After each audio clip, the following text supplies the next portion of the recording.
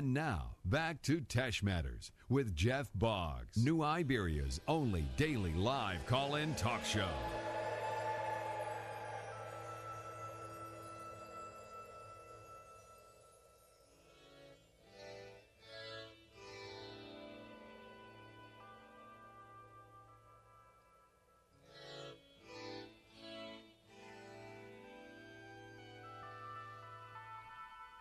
And we are back, 367-1240. If you've got a question or comment for Richard A. Barry, we welcome those calls, and we say good morning to you, sir. Hey, Jeff, good morning.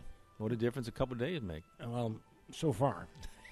That's right. Well, we got it tomorrow night. Coming again over the weekend, but at least for this evening, you don't have to worry about those pipes. But what do we do with all this dead foliage? Well, you're right. I'm seeing a lot of burn back from gingers and lily of the Niles, and anything that's going to decay, that's obviously going to decay, you want to get rid of it. If it's like a citrus tree that may be burnt back, or it's obvious it struggled, or leave it alone. So it's really more the decay that could kind of get in the soil and maybe cause rotting, something like that. Anything that's woody, you want to leave alone. For example, hibiscus. You'll see a lot of hibiscus that have burnt back big time, and so with the hibiscus, it's kind of a bush or a small tree in which you have a lot of woody limbs on it, and so you kind of instinctively want to say, well, I'm gonna cut this thing back, and you really don't want to do that because that old, hopefully not dead, but could be dead wood will kind of protect you from the next one. So just kind of leave everything alone and let's see what happens, And for certain things, time will tell. For certain things, you can tell right now that it's in trouble. But I want to talk a little bit about. And by the way, if you have covered with anything that holds, that's tight on the air, meaning for the most part any type of plastic or visqueen, something like that, you got to uncover by now. You're gonna lose that plant because of too much heat. For example, yesterday we had to. I knew the severity of the cold, so what we did was we laid with freeze cloth and visqueen on top, which basically meant, Jeff, is that we had to be very, very careful in terms of making sure that we when the sun come out and the temperature got high enough that we either opened it up or took the visqueen off completely. In this case, I'm gonna try to get my days correctly, but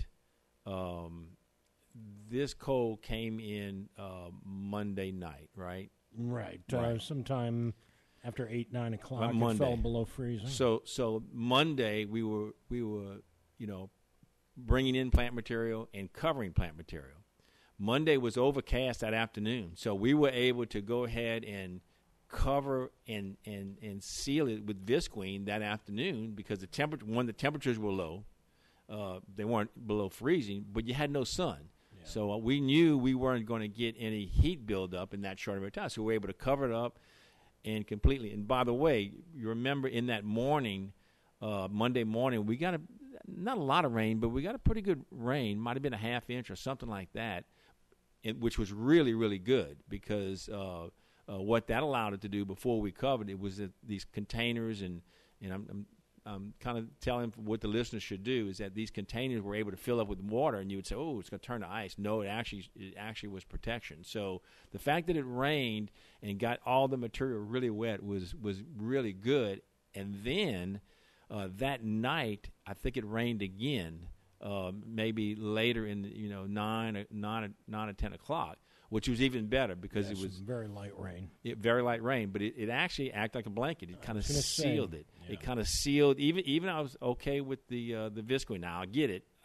Certainly I could have done without it because I was also worried about the wires freezing over and losing electricity. So that wouldn't have been a good thing. But just remember, ice, snow, and all that is basically acting like a blanket. It's an insulator. It doesn't hurt anything. It helps.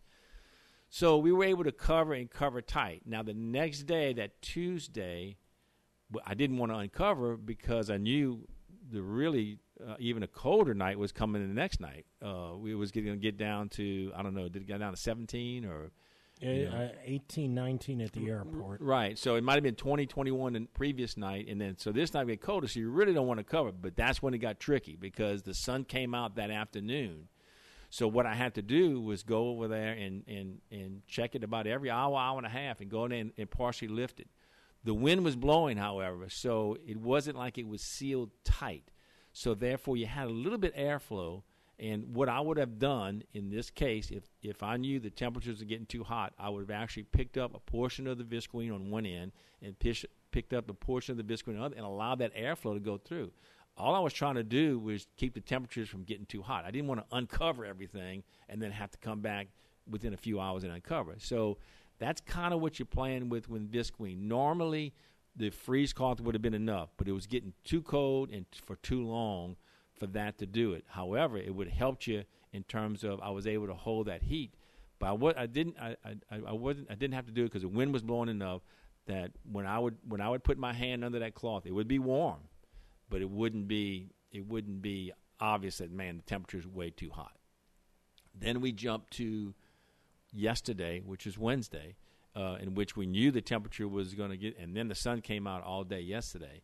And I took that visqueen off around 10 o'clock that morning, and it was getting hot. And it certainly, I would have caused a lot more damage allowing that to just stay on there all day, if not kill the plant, because it got that. And it's all a reflection of temperature there and sunshine. So, a lot of times you'll see, Jeff, people will take, maybe one of those thank you bags or a garbage bag, and they'll take it and they'll wrap it and they'll tie it at the bottom, which is great, except that it seals it tight. And if it seals it tight and you get enough sun and heat in there, those plants will fry, not from cold, but from that. So it's kind of a tricky thing, Someone called me about they had a tarp over it. Actually, a tarp is very good because it doesn't allow the sun to come in. However, you still got to be careful because you will build up heat there. It's basically the visqueen is clear, so you get the solar energy going into that, and a tarp is not clear, but it's sealed, so there's no airflow at all coming in out of a tarp or a visqueen. But in this case, I think it was absolutely necessary. In fact, we were telling people, put the freeze cloth, put visqueen or something else, and for certain plants, you'd have to put a heat source. I have not gotten any feedback on how the young citrus did, but we were telling people if you just planted that within the last 3 or 4 months, dig it up because it's going to be too cold unless you put another heat source in there. So it was definitely a tricky one for sure. It's hard for me when people say, well, what should I do? Do I need to go up there at sunup and take this visqueen off? And really, there's no good answer to that except that, every hour that the sun comes up and the temperatures start to warm up has a greater increase of it building up too much heat. So, usually when it's, if we wake up in the morning, the sun comes out and it's 20 degrees outside, it's going to take a little while for that to build up heat because of temperature. But it could build up. It could be below freezing, and you could be an astronomical temperature inside that but it's going to take time. However, if you wake up and the temperature is, 60 degrees, and within 2 hours it's up to 75, 80 degrees, and the sun's out, it will not take long for it to build up heat within there. So you just got to kind of watch it and play with it. But and of course, it's the degree of temperature. 27, 28, 26 freeze cloth would have been substantial for most plants. Certainly for citrus would have been fine. But as we start to get these lower temps, and it stays there for a while. So I think pretty much everybody has gotten the plan for this coming cold. I mean, if you didn't do it properly, you don't have to worry about covering this time. Too late anyway. Yeah, it's too late anyway. And if you did, I think most people got the, how to do it and when to do it. It appears to me, certainly the pansies did fine, Jeff. The snapdragons I was kind of worried about, but I thought they could do, and it looks like for the most part they did well. The lily of the Niles, the little things that make the blue flowers look like little lilies, they got burnt. But I think most of those, if not all of those, should come back. The biggest issue there would be sometimes if it gets kind of wet and that cold, sometimes if the roots get damaged with that moisture, it makes them rot. So, but I think most of those will come back. The gingers will find, and the citrus trees, I really haven't gotten any feedback in terms of. We'll know, Jeff, when things that don't have their leaves, it's hard to judge how they did. A woody plant, for example, let's say I don't know what I'm thinking, but a pear or a peach. I know they did fine, but I'm just saying that it has no leaves, so you can't tell whether it's coming back. Or a fig tree. A fig tree doesn't have any leaves at this point, so it's hard to tell how much damage was done. You won't know that really and truly. You could know that in the spring if it doesn't leaf out, obviously, but sometimes winter injury, we can't see the results of that until I used to say July or August when temperatures got really, really hot, but last year we'd have known quicker. And the reason for that is that the plant may have enough root system and enough of the vascular system wasn't burnt back, so it can absorb, it can pick up the moisture when the temperatures aren't hot and kind of keep up. But as temperatures get hotter and hotter, if any of that system was damaged, then it can't pick up enough water to survive, and you only know that till it gets hot. So for figs, obviously, if it doesn't leaf out in the spring, it got zapped. But it also may leaf out, and we'll start to get calls in July saying, "Look, my fig tree had leafed out; it was beautiful, and all of a sudden, it just died. All the leaves just burnt and died. I was giving a lot of water." And then we say, "No, that could have been a winter injury." And we'll see that with a lot of partially tropical plants that will that they're not really tropical, but they can't take a lot of cold. And so we'll see that. And the fig is the one that right off the top of my head. But citrus are evergreen, so we can see it. So we can see that, man, it got burnt back. We still may not know if it survived or not. And so what we do there is we tell everybody in the spring, let's see if it leaves out again, and that's kind of tell what you don't want to have is, all good citrus trees are grafted.